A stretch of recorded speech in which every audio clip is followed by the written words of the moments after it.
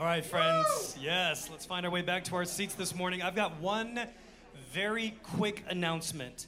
And here's the irony of this word, because this quick announcement actually took our staff literally almost 2 hours of deliberation, debate, almost near out fighting. It was my first day back from sabbatical, and yeah, okay, maybe not near fight, but it does make it a much more of a dramatic story, doesn't it? All that being said, let me tell you what we're going to be doing for Christmas Eve this year. And there's a lot of context and there's a lot of history that has gone into this that I won't share. But we are choosing this year to actually have our Christmas Eve service at North with the rest of our New Life family. Don't go, aw. It's exciting. And here's one of the reasons why, amongst many, here's one of the great reasons why it's exciting. Our very own Jonathan Swindle is going to be opening each of the 3 Christmas Eve services with a piano solo, guys. Come on, we do not want to miss that.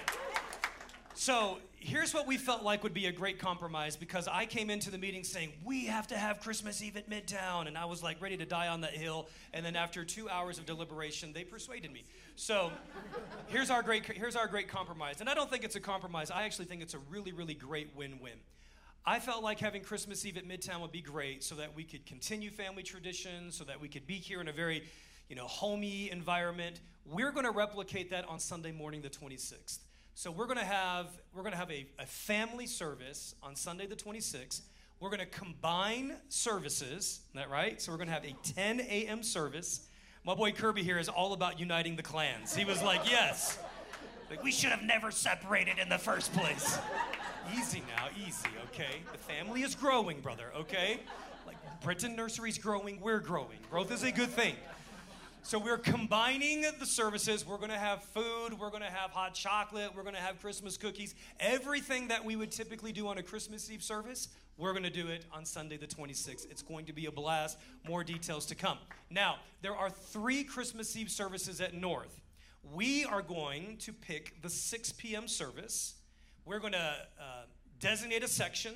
We're going to reserve seats for Midtown.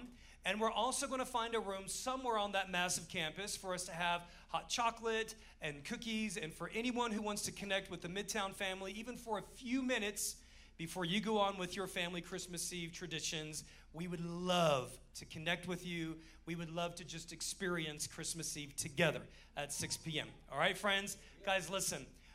Everywhere around town I went, I heard about this preacher who's been preaching a series on Ruth here at New Life Midtown, tearing it up. I'm like, I don't even need to come back. I may extend this through December and come back in January. Jonathan Swindle, how many gifts and talents does this guy have? Get up here. We need you back.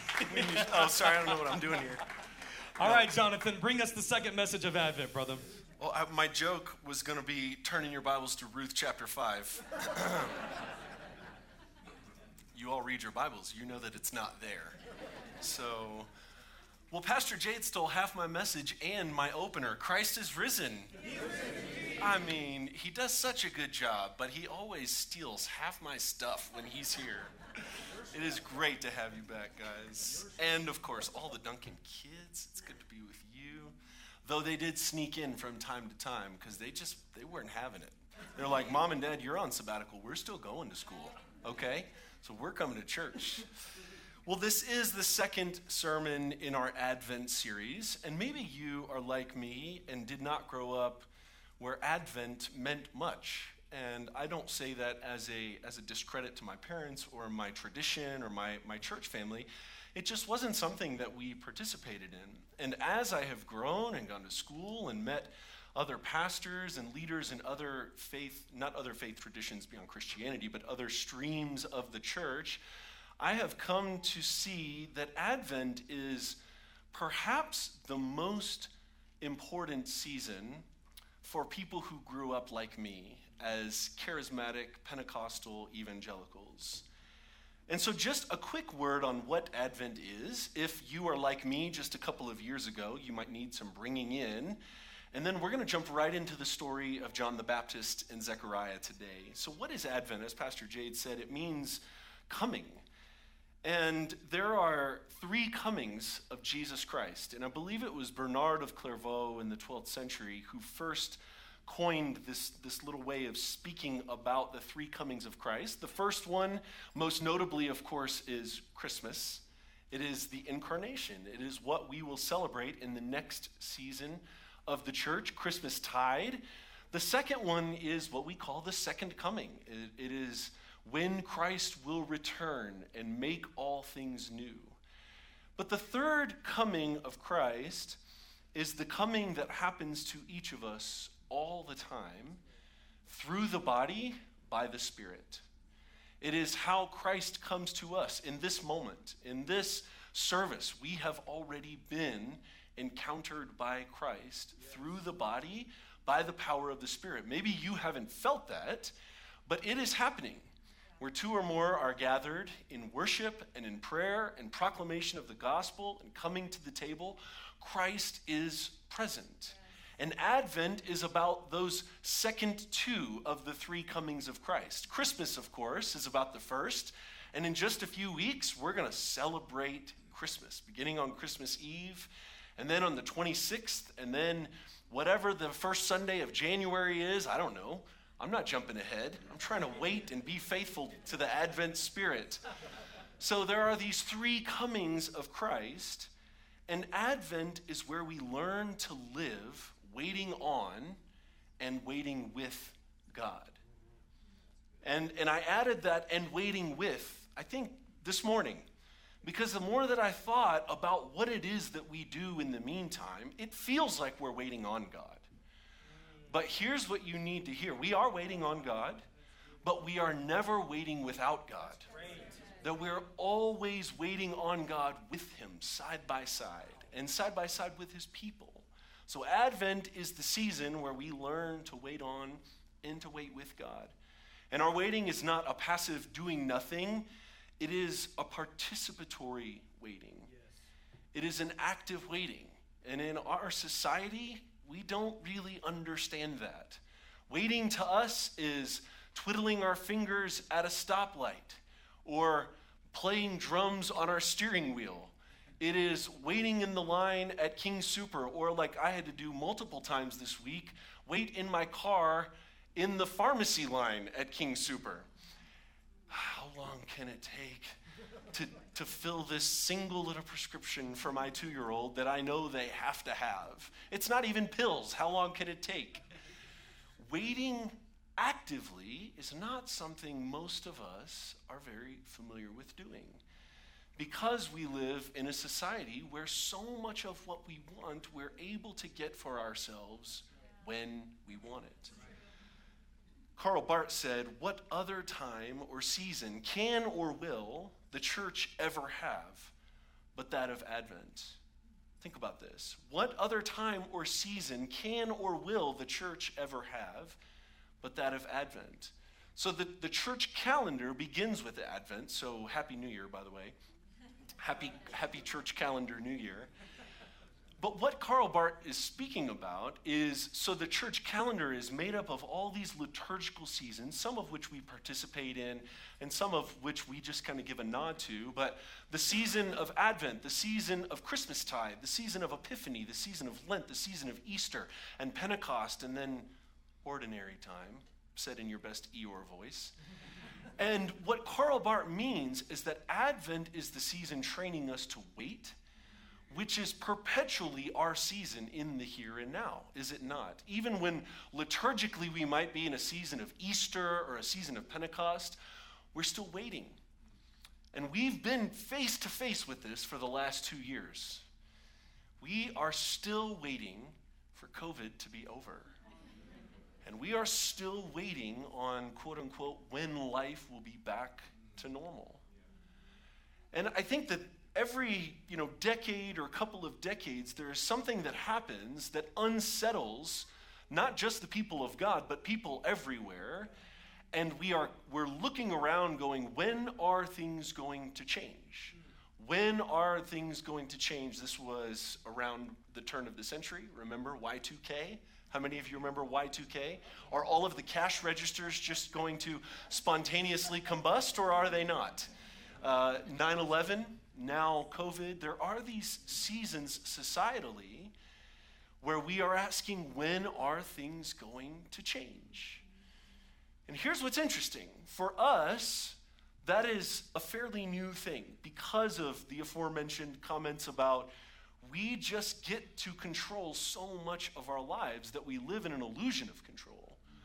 But the church and the people of God, the people of Israel, the people prior to the church, have asked that question year after year, decade after decade, century after century, season after season. Oh Lord, when will things change for us? So we're going to look today at what do we do while we wait? How can we act faithfully while waiting? How can we not live metaphorically in such a way as we're sitting at a stoplight, twiddling our thumbs, groaning at the people in front of us? How can we be the people of God, ready to wait on him and with him? Well, let's begin by reading a couple of verses from Luke chapter 3. We're going to read verses 1 through 6. So traditionally, the second week of Advent is always about John the Baptist. It is always about John the Baptist's story of preparing the way for Jesus. Because preparing the way is the perfect metaphor for speaking about how we wait faithfully. So we're going to read a few verses here. Then we're going to jump to the verses that Pastor Jade put our eyes on in Luke chapter 1. In the 15th year of the reign of Tiberius Caesar, when Pontius Pilate was governor over Judea, Herod, tetrarch of Galilee, his brother Philip, tetrarch of Iturea and Trachonitis, and Lysanias, tetrarch of Abilene. This is a very humbling experience, y'all. During the high priesthood of Annas and Caiaphas, the word of God came to John, son of Zechariah, in the wilderness. Note that phrase. He went into all the country around the Jordan, preaching a baptism of repentance for the forgiveness of sins. As it is written in the book of the words of Isaiah the prophet, a voice of one calling in the wilderness, prepare the way for the Lord. Make straight paths for him. Every valley shall be filled in, every mountain and hill made low. The crooked roads shall become straight, the rough ways smooth. And all people will see God's salvation. Amen. This is the word of the Lord. Thanks be to God. So to help us imagine how we can prepare, we're going to look at John the Baptist as he prepared the way for the ultimate work of God. The work of God sending his son to take on flesh, to experience all that we experience so that it could be healed and redeemed, so that our lives could be taken up into the life of God. And John the Baptist was the one prophesied about in the prophets, but I think that his life has at least three things to reveal to us about how we can wait faithfully. So the first is, I want to look at where John was when the message came to him. Where was John? He was in the wilderness. He was not in Rome or not in Jerusalem. And that is where I made that comment about all the names and all the towns. What Luke is doing here at the beginning of chapter 3 is he is purposefully contrasting the who's who of the political, the financial, and the cultural world of the time against where God's word comes. So this would be like for us saying political world, so in the time of Joe Biden of the United States and the financial world, Elon Musk of the Tesla Corporation, and I don't know, like Drake and Cardi B of cultural society, okay? It'd be like I knew Cardi B was going to get you. I knew that was the one. It'd be like mentioning these names, but then the word of the Lord comes to, I don't know if I should make this joke, Pueblo, Colorado, Fountain, Colorado. But he's purposely contrasting the powers that be who run the systems of politics, of finance, and of culture shaping against where the word of the Lord comes. And the word of the Lord comes to the wilderness. And of course, if you've been a believer for any amount of time, you've likely heard a number of sermons on the wilderness and the desert. So I want to make this point quickly and briefly. In this story, the word of God comes in the least likely of places, the place that Israel despised and we avoid as much as we possibly can. Pastor Jade said a couple of minutes ago that God's working in the darkness. God is also working in the wilderness. The place of the wilderness represents the place of disorientation, the place of difficulty, and a place of vulnerability. It's the place where we control the least and are certain of the least. Think back your Bible knowledge of all the stories and all the things that happen in the wilderness or in the desert. Just in the book of Luke alone, I want you to hear this. The wilderness is the place of temptation. It's the place of hunger.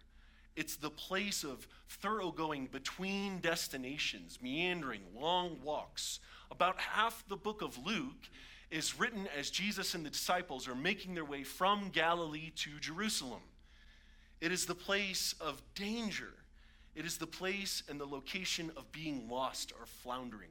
Just in the book of Luke, all of those things happen in accordance with the wilderness, with the desert.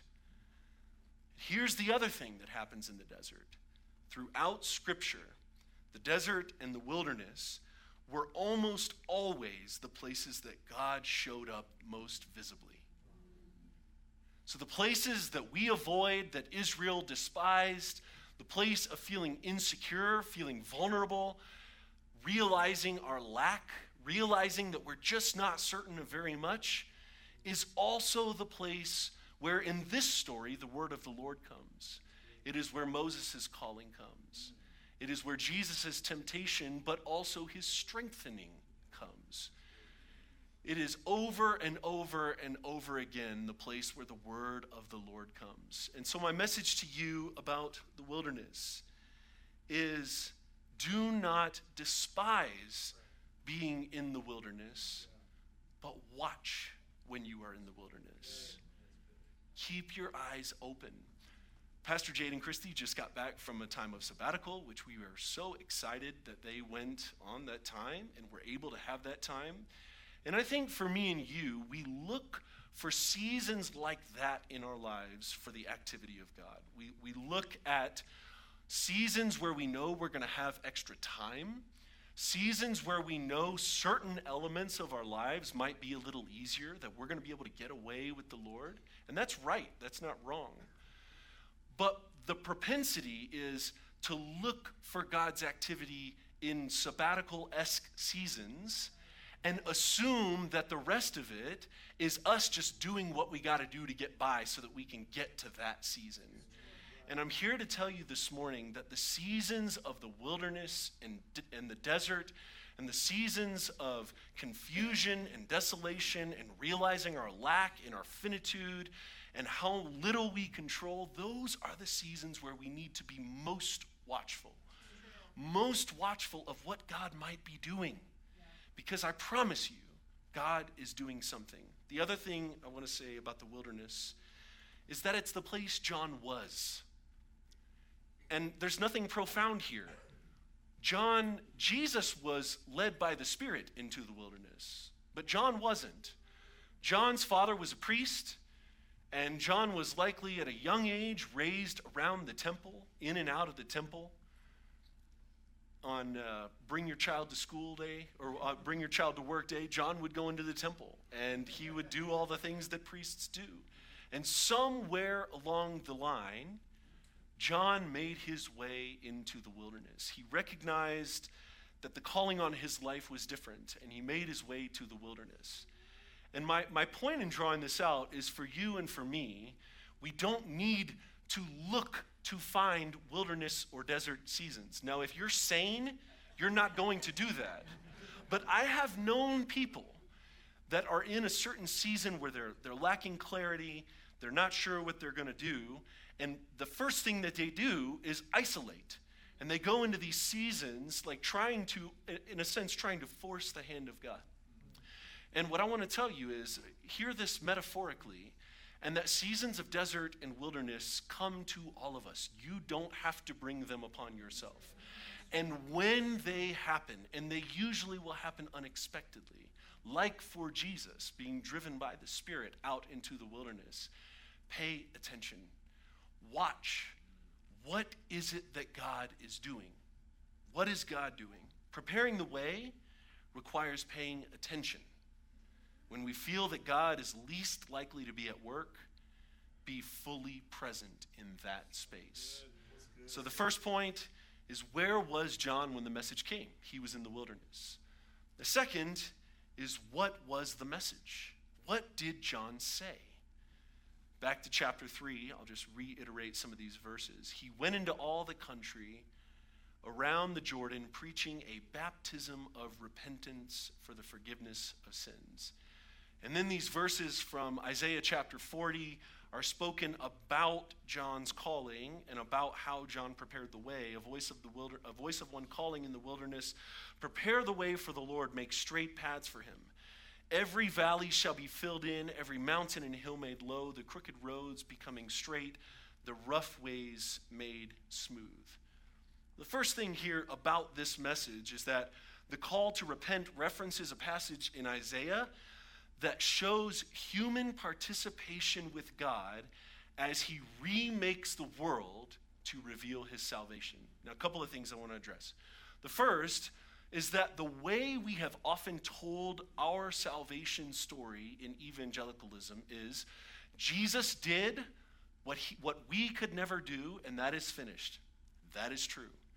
Now it's our turn to do what only we can do, which is to repent and to choose Jesus, to change our mind, to believe certain things. And once we do that, then we're in the family, and now we're waiting on Jesus once again to come again. So it's this cause and effect kind of thinking. And I think that that's almost been more problematic. Of course, there are some truths. Jesus did what we could never do, and that work is finished. I'm not touching that.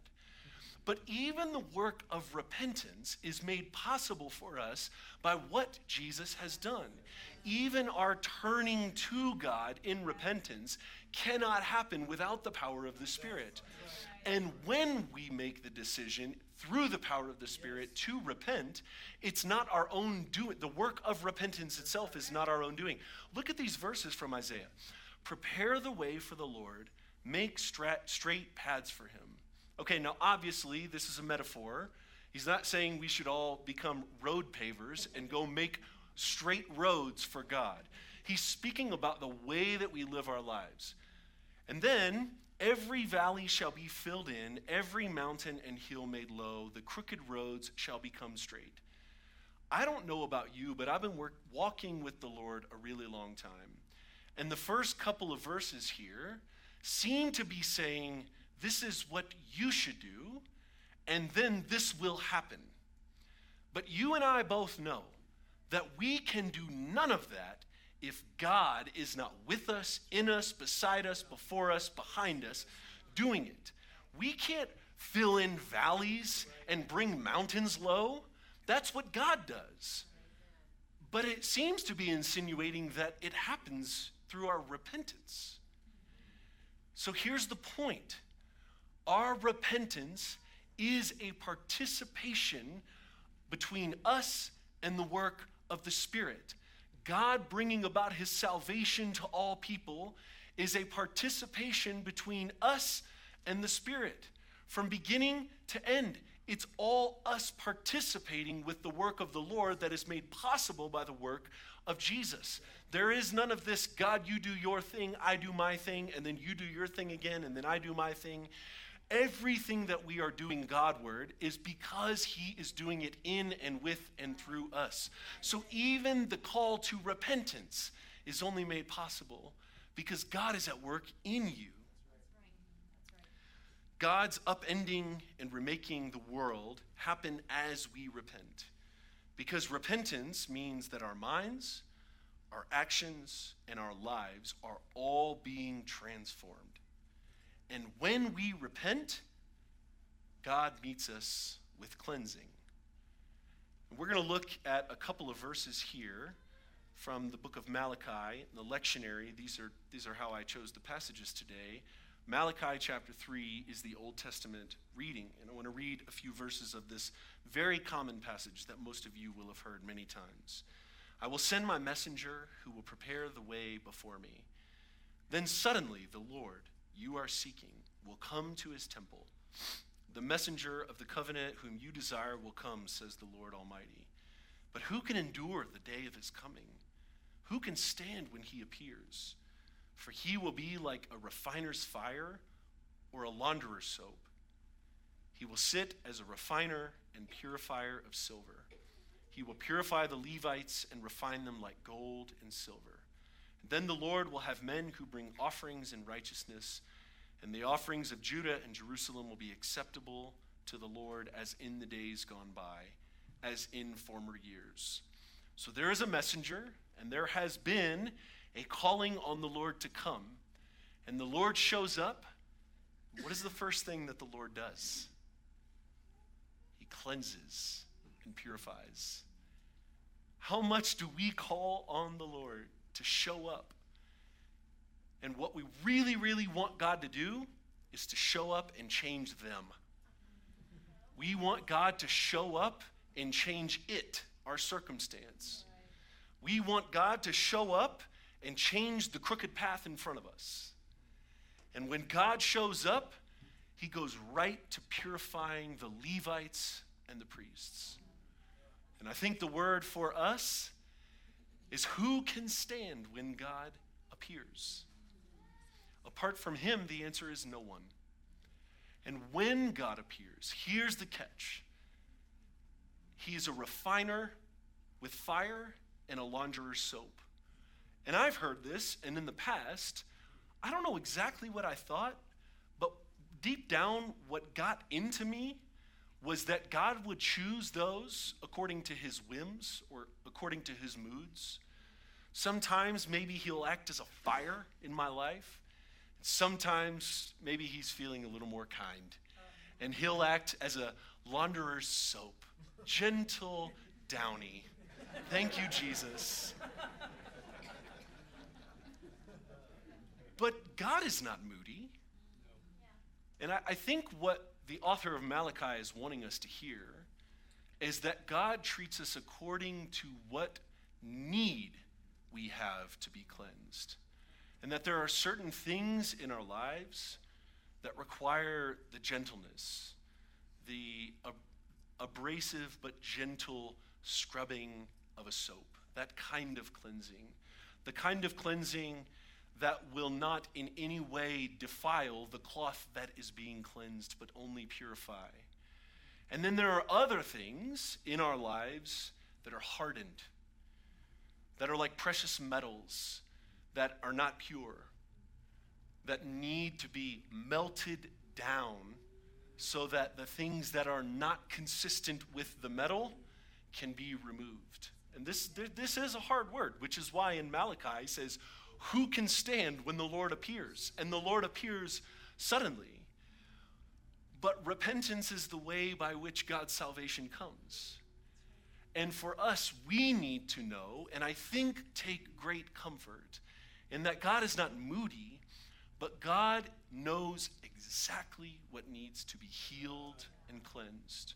And I actually think that healing is a more helpful way to think about this. Think about an open wound that is covered by a dirty t-shirt. The dirty t-shirt is going to infect the open wound, and the open wound will be getting on the t-shirt. And then over time, the infection from within is now contaminating the shirt, and the shirt now is recontaminating the wound as it gets worse and worse and worse. And the launderer's soap comes and scrubs the t-shirt. And the way that I think about this metaphorically is that the t-shirt, the outward, is our habits. It's the manifestations of what is within.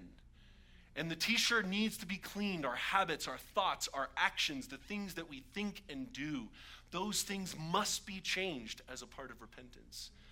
But ultimately, the wound itself must be healed. And the wounds are within. They are deep. Sin runs deep in us. And repentance can't just touch the outward things. It can't just touch the behaviors. It can't just be a new quote-unquote way of thinking. By reading different books and listening to different podcasts, I'm going to change my mind about certain things. That is essential. But over time, it won't be enough. The wound itself needs to be cleansed and washed with soap. And it's both of those things working together that make for a true turning, a true repentance through which God brings his salvation to all people. God cleanses us until our presence, what is offered from us. You'll notice that in Malachi at the end there, verse 4 says, until their offerings are pure. Well, what are the offerings? The offerings are the things, especially in this time. Now we mostly bring money. But back then, it wasn't money as much as the things that were the fruit of their lives, their livestock, their grain. It was the things that they brought to the temple from which they had given their time, their investment, who they were. The things that flowed from who they were pure. And God will purify us and cleanse us until all that flows from us is pure.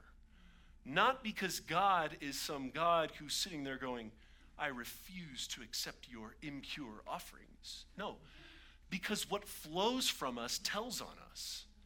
What flows from us, if it's impure, it reveals something about what's within us.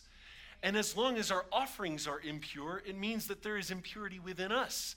And God loves us just the way that we are, but he refuses to leave us that way.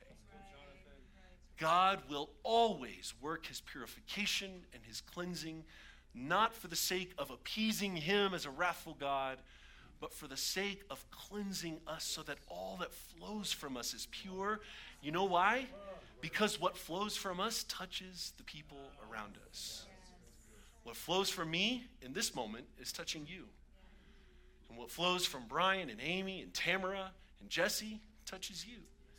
And when you lay hands on other people, when you speak to other people, when you show up at men's prayer, kindred events, or at GC, when you're in your workplace, when you're teaching, all that you are doing and all that you are called to do is touching other people. And God cares so much about the people that your life touches that he refuses to leave us impure. So the first is God's word comes to John in the wilderness. And then what is the word? The word is repentance. And the third might be a little perplexing, but is who is John? Whose is he? Where was he? What did he say? And whose was he? It says in Luke chapter 3 that the word came to John, son of Zechariah, in the wilderness. Remember John's origin story? The word of the Lord came to Zechariah as he was performing priestly duties in the temple. And Zechariah's response was less than faithful and full of doubt. And it can be assumed that Zechariah's response held within it a wounding that was revealed because he thought he would have a son so much sooner. And there was kind of a chafing at the angel who's giving him the word. And for nearly all of my life, I heard the story. So what happens is Zechariah is silenced until his son is born. It was so easy to just assume that the silence is a punishment. But I actually think now, especially in light of what I've just read, that the silence was the fuller's soap. The silence was a cleansing. And here's the thing with all cleansing, with all repentance, with all healing, it takes time. 9 months, this baby is inside of Elizabeth being formed, and John is silent. And he's still going to the temple. He's still performing his duties, but he's unable to speak. And I think, it's a little presumptuous, but I think what is happening is his prayers his thoughts, his doubts, his motives are being purified. Because what happens at the moment his tongue is freed and he's able to speak? Let's read Luke chapter 1, 67 through 79. His father Zechariah John had just been born a couple of moments before, was filled with the Holy Spirit, and Zechariah prophesied. Praise be to the Lord, the God of Israel, because he has come to his people and redeemed them. He has raised up a horn of salvation for us in the house of his servant David, as he said through his holy prophets long ago. Salvation from our enemies and from the hand of all who hate us, to show mercy to our ancestors. Some of your Bibles will say to our fathers, and to remember his holy covenant, the oath he swore to our father Abraham, to rescue us from the hand of our enemies, to enable us to serve him without fear in holiness and righteousness before him all of our days. And you, my child, will be called a prophet of the Most High. Now he's speaking, prophesying directly over John. For you will go on before the Lord to prepare the way for him, to give his people the knowledge of salvation through the forgiveness of their sins, because of the tender mercy, these are the verses Pastor Jade had us read a moment ago, of our God, by which the rising sun will come to us from heaven to shine on those living in darkness and in the shadow of death, to guide our feet into the path of peace.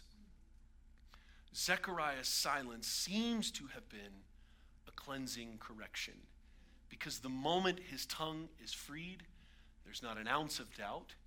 It's the overflow of decades of worshiping in the temple, of reading the Torah, of being faithful, of praying, but now he's been cleansed. And praise and prophecy flow out of Zechariah. Here's what struck me this week. We began by reading from Luke chapter 3. And we see what happens when the word of the Lord comes to John in the wilderness. And then the message is the message of Isaiah.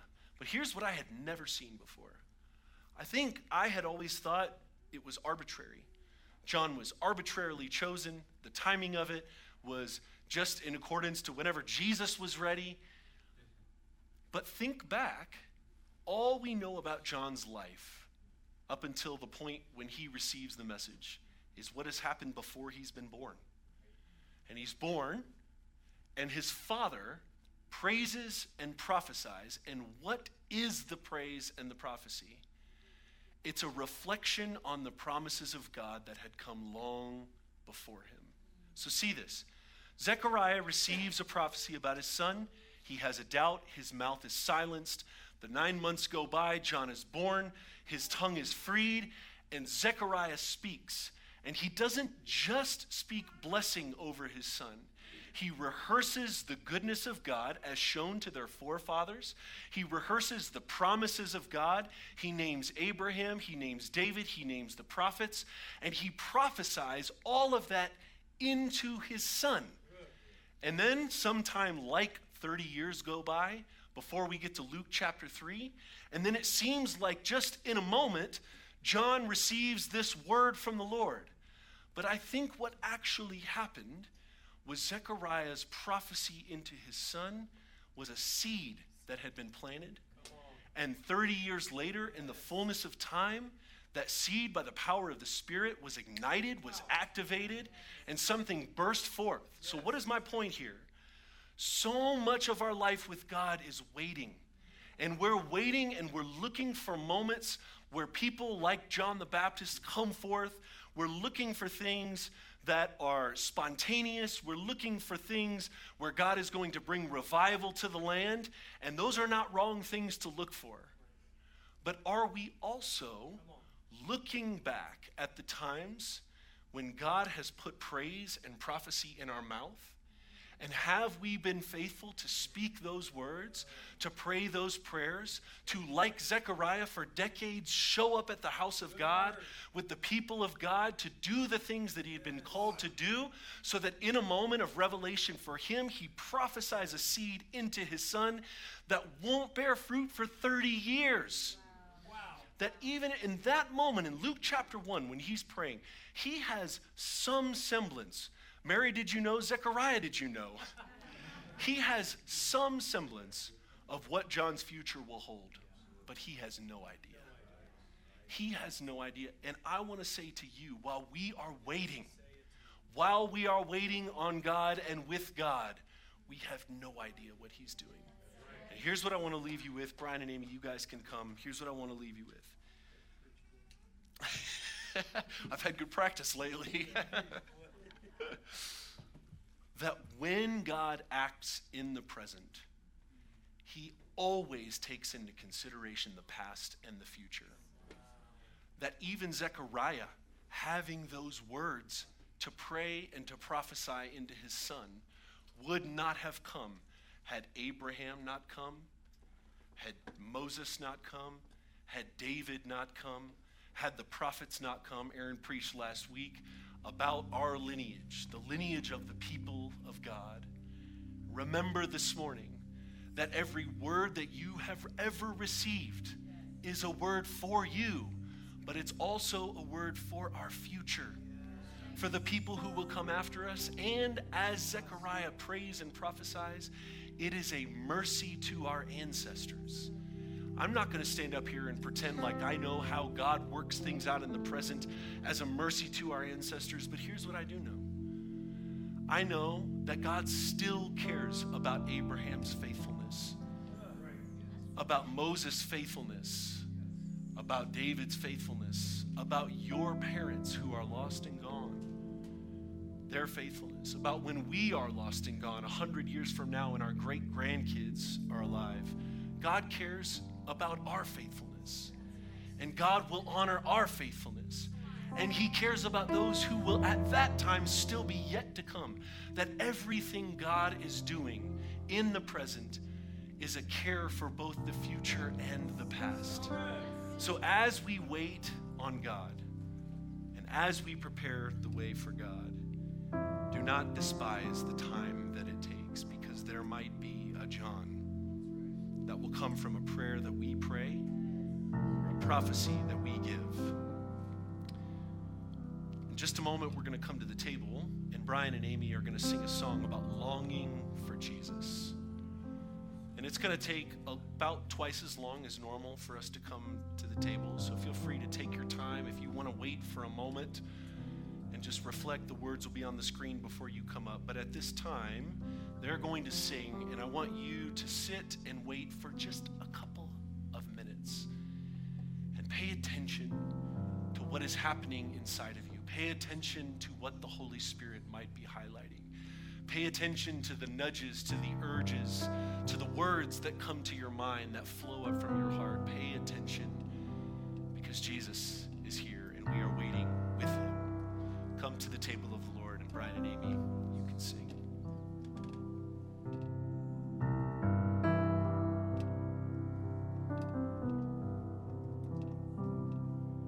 When the weary world is filled with hope and peace and agony,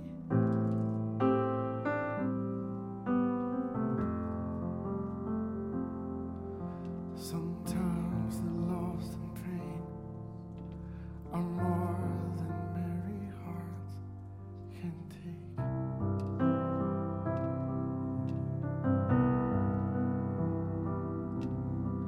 Where sadness turns to rage and the wisdom of the sages fades, and anguish stays. Darkness closes in. I need a miracle again.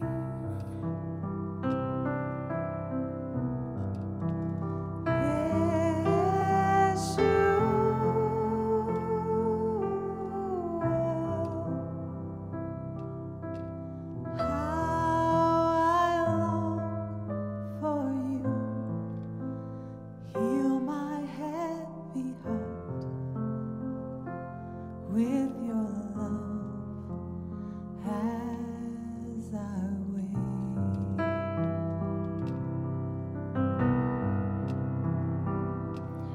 In the darkness they were waiting, longing for the promised one. Messiah. Then the sun appeared, giving every soul new worth.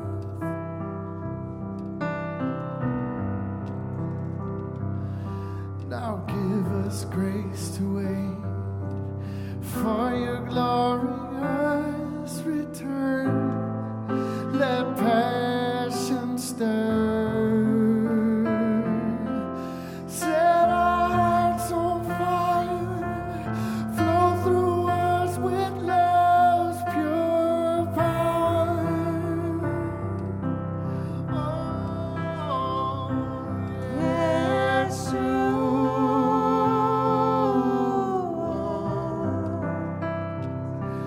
How we long for you. Heal our heavy hearts with your love as we wait. Yeshua,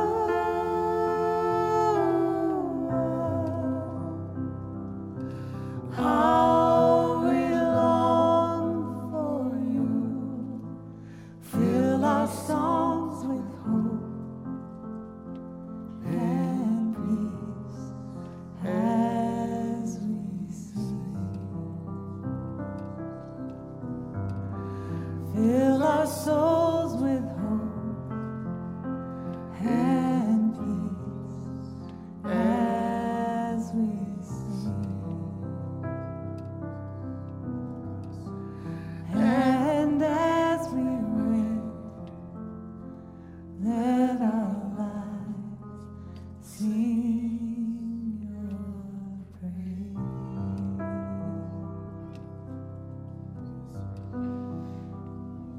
Lord, as we reflect, we ask that in seasons of silence and waiting, that we would allow you to do the work in us, that when we open our mouths, they would be filled with praise like Zechariah. Like when John opened his mouth in the wilderness, that it would be full of the words of the Lord. God, give us the grace to not despise the waiting, to not despise the longing, but to watch and to pray for you in it.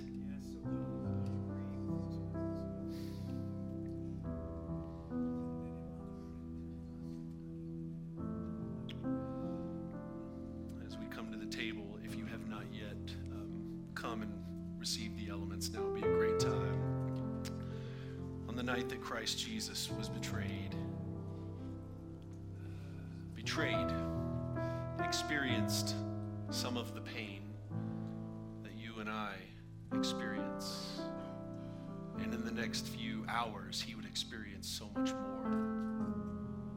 On that night, he took the bread with his disciples. He blessed it. He broke it. And he gave it to them, saying, "This is my body, broken for you."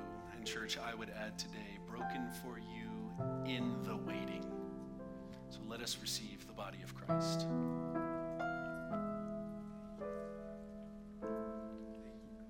And after supper, in the same way, he took the cup. And he said, "This is the cup of the new covenant, my blood shed for the remission of sins." Church, let us receive the cleansing blood of Jesus that makes way for our repentance. Let us take and receive.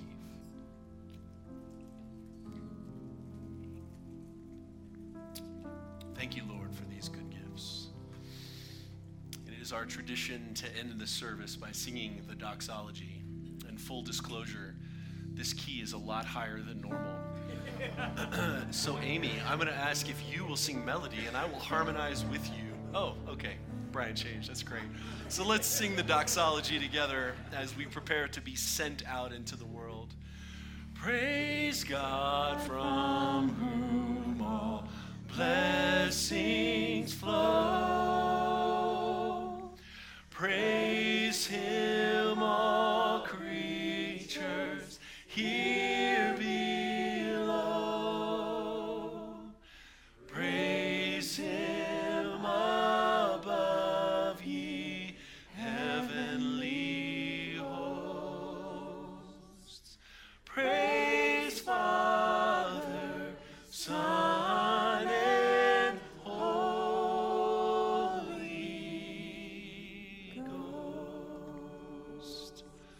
Amen. Amen.